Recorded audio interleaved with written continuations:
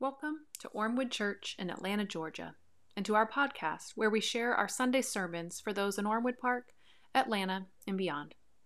Our mission is to welcome everyone to explore the living God in all of our neighborhoods, and we value welcoming others, opening our minds, being of service, and participating in whatever ways God calls us. We hope you learn, grow, and find a place to belong with us. So, friends, as I prepare to read our scripture for today, I just wanted to acknowledge that some of it is quite imaginative and beautiful to imagine. So, if you'd like to close your eyes, if you're able, and imagine the scripture as I read it, I invite you to do just that. So, I think it'll be a pretty fun film in your mind. We are reading from the end of the book of Job, from chapter 38. Listen now for a word from God. And now, finally, God answered Job. From the eye of a violent storm, a whirlwind, God said, "Why do you confuse the issue? Why do you talk without knowing what you're talking about? Pull yourself together, Job. Stand on your feet. Stand tall. I have some questions for you, and I want some straight answers. Where were you when I created the earth? Tell me, since you know so much. Who decided on its size? Certainly you'll know that. Who came up with the blueprints and the measurements? How has its foundation poured? And who set the cornerstone while the morning stars sang in chorus and all the angels shouted praise? And who took charge of the ocean when it gushed forth like a baby from the womb? That was me. I wrapped it in soft clouds and tucked it in safely at night. Then I made a playpen for it, a strong playpen so it couldn't run loose. And I said, "Stay here. This is your place. Your wild tantrums are confined to this place." And have you ever ordered morning, get up, or told dawn, get to work, so you could seize earth like a blanket and shake out the wicked like cockroaches? As the sun brings everything to light, brings out all the shapes and colors, the cover of darkness is snatched from the wicked and they're caught in the very act. Have you ever gotten to the bottom, to the true bottom of things? Explored the labyrinthian caves of deep ocean? Do you know the first thing about death? Do you have one clue regarding death's dark mysteries? And do you have any idea how large this earth is? Speak up. If you have even the beginning of an answer, do you know where light comes from? Where darkness lives? So you can take them by the hand and lead them home when they get lost. Why, of course you know that. You've known them all your life, grown up in the same neighborhood with them. Have you ever traveled to where snow is made? Seen the vault where hail is stockpiled, the arsenals of hail and snow that I keep in readiness for times of trouble and battle and war? Can you find your way to where lightning is launched, or to the place from which the wind blows? Who do you suppose carves canyons for the downpours of rain and charts the route of thunderstorms that bring water to unvisited fields, deserts no one ever lays eyes on, drenching that useless wasteland so they're carpeted with wildflowers and grass? And who do you think is the father of rain and dew, the mother of ice and frost? You don't for a minute imagine these marvels of weather just happen, do you? Can you catch the eye of the beautiful Pleiades sisters or distract Orion from his hunt? Can you get Venus to look your way or get the great bear and her cubs to come out and play? Do you know the first thing about the sky's constellations and how they affect things on Earth? Can you get the attention of the clouds and commission a shower of rain? Can you take charge of the lightning bolts and have them report to you for orders? So the book of Job is probably one of the oldest pieces of writing in the Old Testament, even older than Genesis. It's somewhat of a testament to our lifelong struggle of watching bad things happen to good people and just not understanding that. Much of the book is also a collection of just really terrible advice about hardship from Job's friends. But in the end, Job says, "No, this isn't right. I want to hear from God." So, the culminating point in the book of Job are these final 3 chapters where Job is somewhat put in his place. God answers Job. God catches Job up in a whirlwind and shows him all the amazing parts of creation as a defense of sorts. Job is brought face to face with God's creative abilities that are beyond his comprehension. And so then awe and wonder and gratitude are Job's final, very mortal position. God uses creativity as God's defense.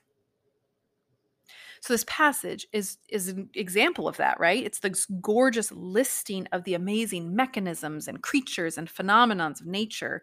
And we've just read one portion of one chapter of 3, but we've already covered a lot of ground. The measurement of the earth, the morning stars, the gushing and wild tantrums of the ocean, the dawn and the true darkness at the bottom of all things, death, the stockpiling of hail, launching of lightning, carved canyons and wildflowers. There's constellation and then this commissioning of a shower of rain. When Job doubts and laments, he is not met with a dismissive God, but with a God who wants him to see the creativity all around him, wants Job to displace himself as the center of all things. God is the expert, the pro, the genius, the master artist. And really the lesson for Job is to look up and to look around and to be in awe. So today I actually want to share some of my favorite modern creation stories. Creation wasn't just this event at some point in the past. I mean, every day the creativity of God in this world is around us, inviting us into these whirlwind moments of ongoing creativity and collaboration and survival that can recenter and ground us. And so here are some of my favorite whirlwinds, I guess you could call them, from the past year that I've learned. The first one really is I was listening to recently one of Krista Tippett's final interviews for her 20-year running radio show on Being. And she interviews Adrienne Maree Brown, who's an artist and an activist and an emergent strategist, just all around amazing thinker. And in the interview, Krista talks about how for Adrienne, the natural world is one of her first and most important teachers. So after they were talking about important people in Brown's life, Krista pivots and acknowledges, so your teachers also are in the natural world. They're mushrooms and dandelions. And at this point, Brown starts to get very excited about mushrooms and describes the intelligence of mushrooms this way. She says, so mushrooms, I feel like they're our great detoxer. They're the ones who understand that nothing needs to be wasted, that everything can be used in some way. We just have to understand what it is. And I often think about this when it comes to our abolition conversations and our justice conversations. She continues that mushrooms are like, this is food. If we can find a way to use it, this could be nourishment. And then when something breaks down in our communities, she continues, it's actually a moment usually when something needs nourishing or when something is dead, when something is done, when it is complete and it needs to be processed back into the whole. All of this wisdom from mushrooms. Mortal, have you considered the mushrooms? Or I like to think about the aster and goldenrod trees. So the aster and goldenrod trees are complementary colors, which in the art world means that they make each other's colors stand out even more, sometimes even look like they're vibrating. So botanist Robin Wall Kimmerer, author of that much beloved book, Braiding Sweetgrass, and I know a couple of you have offered moments for mindfulness out of that book. But in her freshman year, she declared to her botany teacher that she wanted to be a scientist. And she wanted to be a scientist to find out why these two trees, the aster and the goldenrod, grew gorgeously together so often. Separate trees, but almost attracted to each other in nature, and when they get close, just phenomenally beautiful. And she was told that that was a ridiculous question, and she should go to art school instead. It was quite demoralizing for her, but in the end, she won out and became a scientist, and found that the reason these trees impressively find each other out in the wild and then grow together is because they are complementary colors. And pollinators love complementary colors. They appreciate it and are attracted to that beauty. So these trees, the aster and the goldenrod, they work together to thrive and flourish and feed. So mortal, consider the aster and the goldenrod. But then there's Dear Jane Goodall, who has opened our eyes to the amazingness of animals. And she celebrates that, quote, because science is now acknowledging that animals are not the machines they once thought. There's this huge flurry of information, really exciting about animal intelligence. And it ranges from chimpanzees using computers in clever ways, and elephants with their very close social bonds and strong relationships between herd members, and crows who turn out to be able to actually use and make tools, and pigs are as intelligent as dogs, more intelligent than some. And now we know the octopus is highly intelligent, and we know trees communicate with each other. So, listening to Dear Jane Goodall, mortal, can you consider the caring and compassionate relationships of the elephants?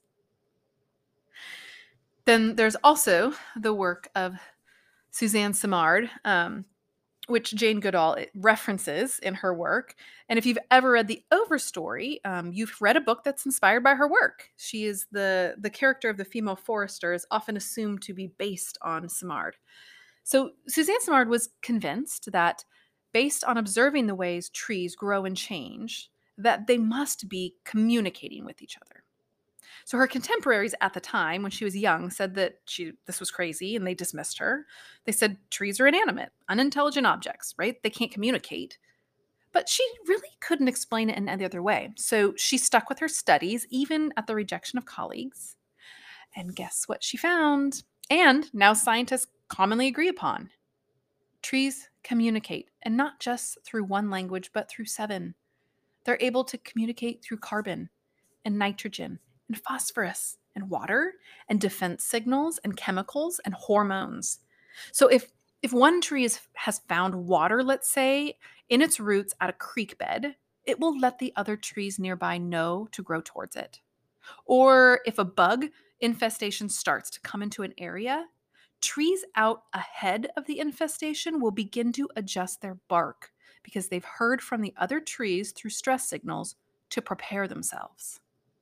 They take care of each other. They are a community of trees, right? Not just a forest of lumber. Mortal, have you considered the trees?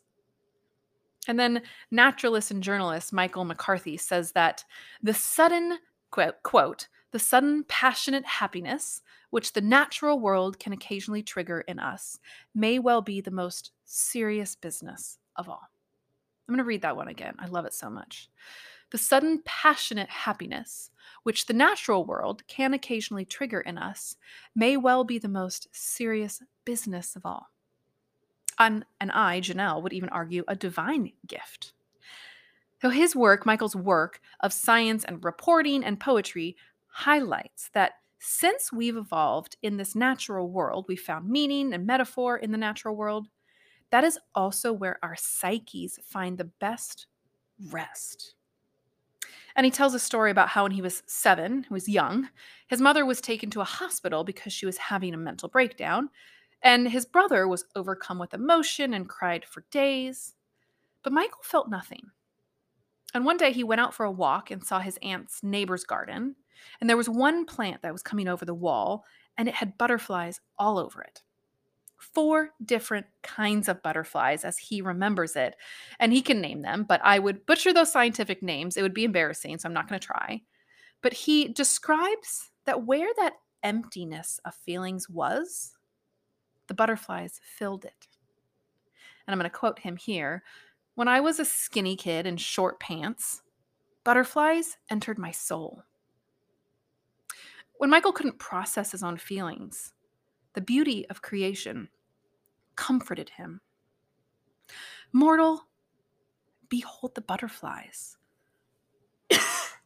Now, I could go on and on. Maybe my recommendation to you is you can go on and on. You should watch My Octopus Teacher. I know Nia and Sarah did this week. I saw it on Instagram, and Wade loves that. And he's recommended it to us many times. Or you could join us in August when we explore Andy Goldsworthy's sculptures of natural objects in his film. But I just know that I need to enter God's creative and imaginative whirlwind in nature sometimes. When things have been confusing, especially lately in our world, I need to be caught up in that And now we know there's this assassination of the old prime minister in Japan, and now England has had their third prime minister step down in recent years. I truly do mean the world is is, it's a little confusing sometimes. And I'm growing more and more humble in my own estimation of how well we organize ourselves on the large scale, right? Um, I love the small scale, but the large scale, I'm humbled. Perhaps maybe I just don't understand how that happens or happens well. But this is the exact gift, really, that God hands Job in the whirlwind. It's this gift of humbling. It's the gift of a view outside of his own self and our own self. It's a lifting of the world's burdens, even from Job's shoulders, because it acknowledges how big the world is and how we are such a small part of it. And there is so much we just don't understand. There is this rearranging of where Job is focused, less on himself and more on like the goat giving birth or the hail piling in the mountains. He's given this gift of anonymity, even insignificance. And then there's that gentling of the spirit that goes along with that. Through God's vast creative universe, we can sit in contemplative observation and be realigned to God's priorities and imagination and creativity. There is this lovely and fairly popular Wendell Berry poem that I want to end us with today in this sermon because I think it just captures this so well. And you've probably heard it. It's called The Peace of Wild Things. I'm going to end us today with that reading. So if you want to find a comfortable seated position, maybe close your eyes. Sometimes with poems like this, it's really easy to actually travel through the poem in your imagination if your eyes are closed. So I invite us to enter this Wendell Berry kind of whirlwind for his poem, The Peace of Wild Things. When despair for the world grows in me, and I wake in the night at the least sound, and fear of what my life, my children's lives may be, I go and I lie down where the wood drake rests in his beauty on the water, and the great heron feeds. I come into the peace of wild things who do not tax their lives with forethought of grief. I come into the presence of still water, and I feel above me the day-blind stars waiting with their light. For a time I rest in the grace of the world and am free. Amen.